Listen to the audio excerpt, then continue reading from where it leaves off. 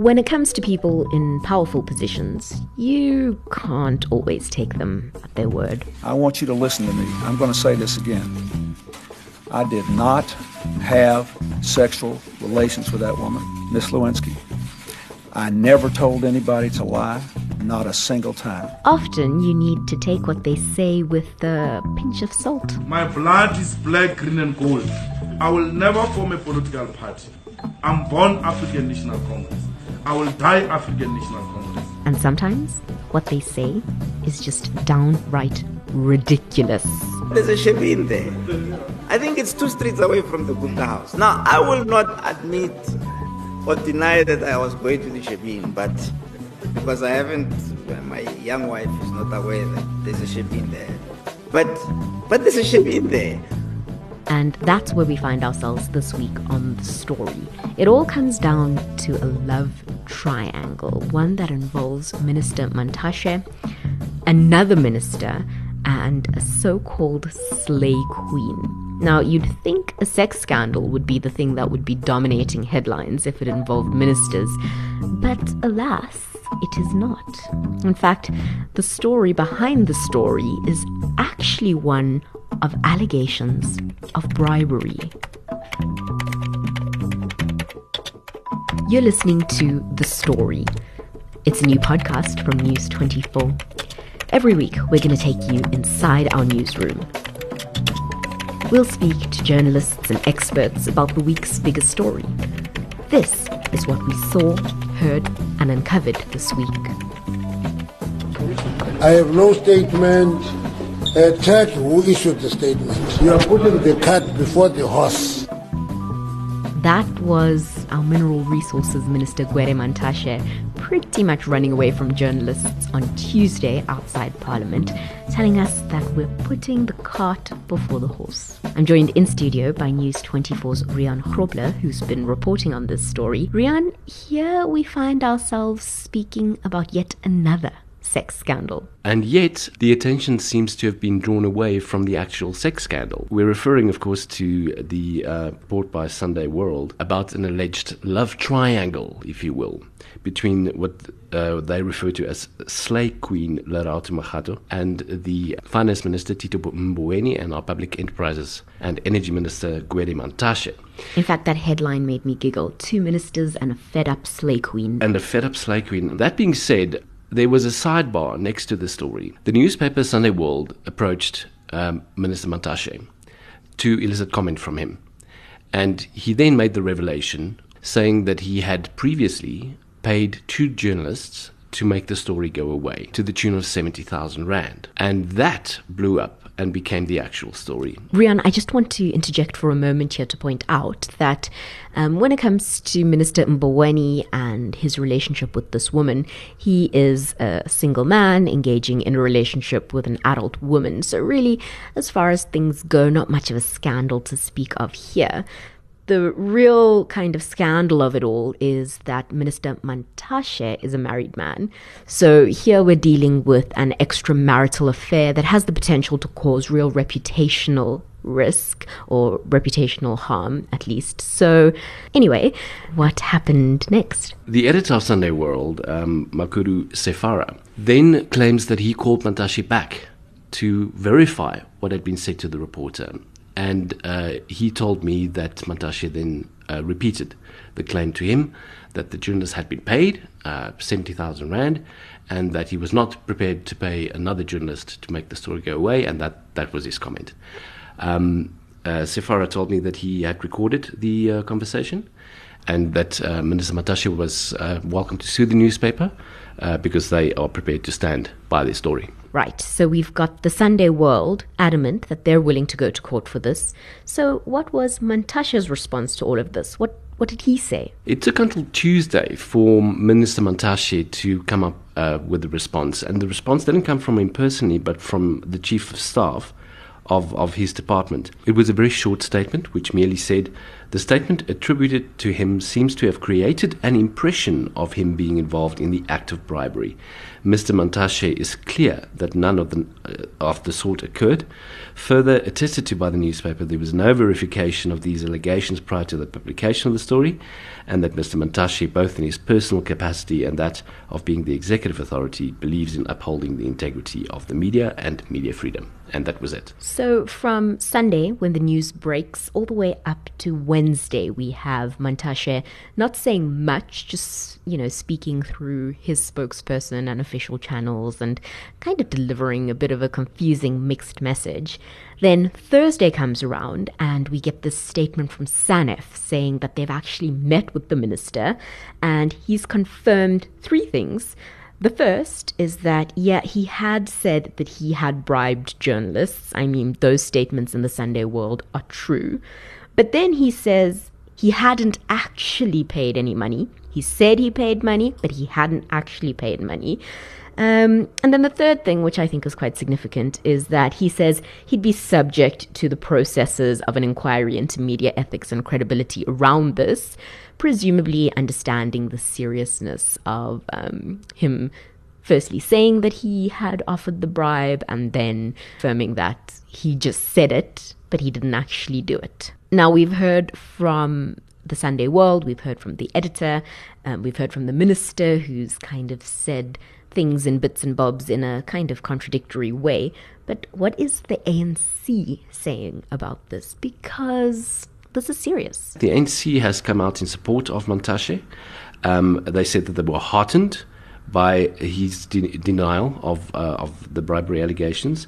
The ANC spokesperson Pulimame issued a statement saying that the fact that Mantashe had made the assurances that he was never involved in criminal or unethical conduct was acceptable to them, and that they believe that bribing journalists is not only criminal and unethical, but is also inconsistent with the values of the ANC. Right.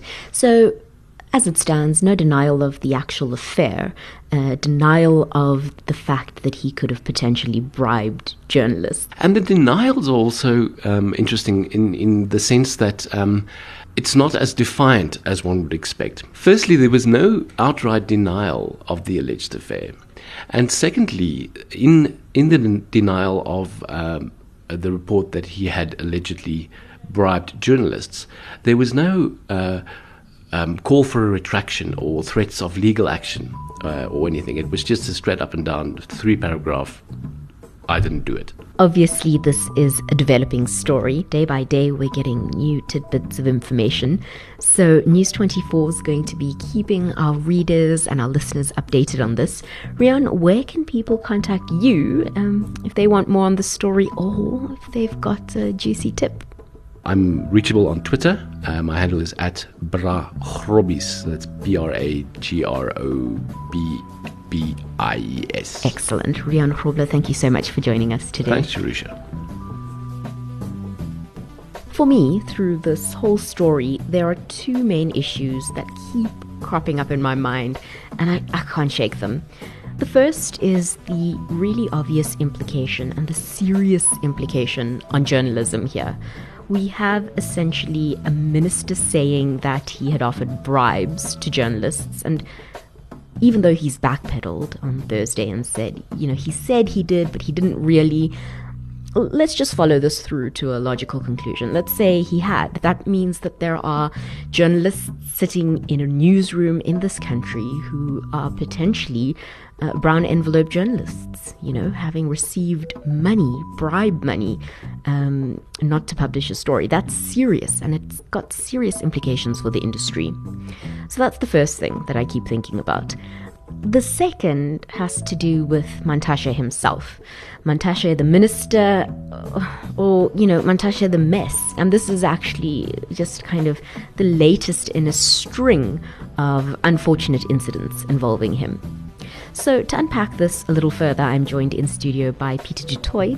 He's the assistant editor here at News 24, and he's going to help us make sense of it. Peter, thanks so much for joining us. Jerusha, it's a disaster all around. The politics of the matter can keep us busy for days on end, but from a journalistic point of view as well, and that's where you and I operate in, is we're a profession under enormous pressure in terms of ethics, in terms of sustainability, in terms of our role in society. And when there's something like this comes along, after some incidents over the last couple of weeks where journalists were implicated at the Zondo Commission, this couldn't have come at a worse time, where a minister says that he paid off two journalists, and two journalists actually took the money. It was quite remarkable for Mantashe to admit to something like that to a newspaper. It's problematic on a political side, and on the journalistic side as well. Yeah. Let's talk a bit about Mantashe, the man in a political sphere. Yes. Look, Peter, he's a bit of a mess at the moment. The mess that is Mantashe is kind of touching all spheres of party leadership. Chat to us about that. Look, Mantashe, when he was appointed Minister of Mineral Affairs, he, according to many trade union leaders, was a breath of fresh air, because the very controversial mining charter seemed to have gotten stuck under the previous minister, and certainly Minister Mosebenzi Zwane, who was a Zuma minister. And he was very open to the issues that the mining industry brought forward, and was apparently much more open to seeking middle ground between government and the mining industry. But on a political level, as chairperson of the ANC, he's also seen as closer to President Cyril Ramaphosa than he was to the Nkosazana Dlamini Zuma camp. But the problem, Jerusha, is that this minister deals with an industry under pressure, just like journalism is. The mining industry, there's lots of money involved, lots of capital investment. It's a big driver for the economy. Now, if you have a minister who is supposed to be involved in negotiating contracts, or dishing out concessions, or licenses to mine and all the rest of it, and he admits to paying bribes, that's a massive problem. Yeah. In fact, the scandal aside, his policies are not landing either. The most recent integrated resource plan, largely coal-dependent, unsustainable. We've run a couple op-ed pieces saying as much. In a world that desperately needs sustainability, it seems like the minister's plans are falling behind. His wife actually owns a company that in the past has provided coal to Eskom. So, there's conflict there as well. Not only is his family involved in the mining industry and the energy industry with Eskom and electricity provision, the IRP has fallen way behind. It's years behind. It is still very much coal focused. And as with many things in this government, the policies aren't aligned with what we can actually afford. The policies aren't well thought through, and the policies aren't always implemented, or almost never implemented, like we've seen with the medium-term budget policy statement this week.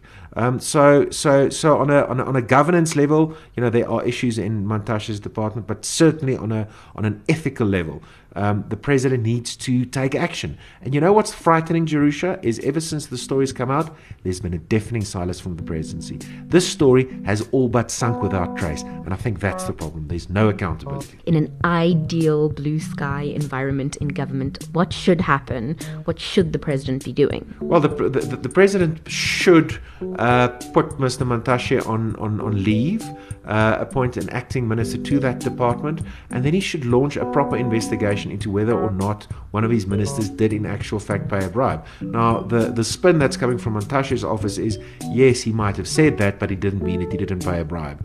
Then why say it? Why say something like that? Why say it twice? Does that mean that you are open to paying or receiving bribes? The law governing corruption says that the person who pays the bribes is equally as guilty as the person who receives the bribes. So, there's no way in getting around this.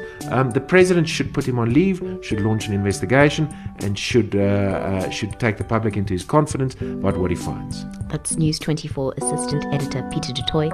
Thanks for chatting with us today. The Story is a weekly podcast by News 24. It's hosted by me, Jerusha Sukthio-Rath, and produced and edited by Nokuthula Manyati. For more on this story, visit news24.com.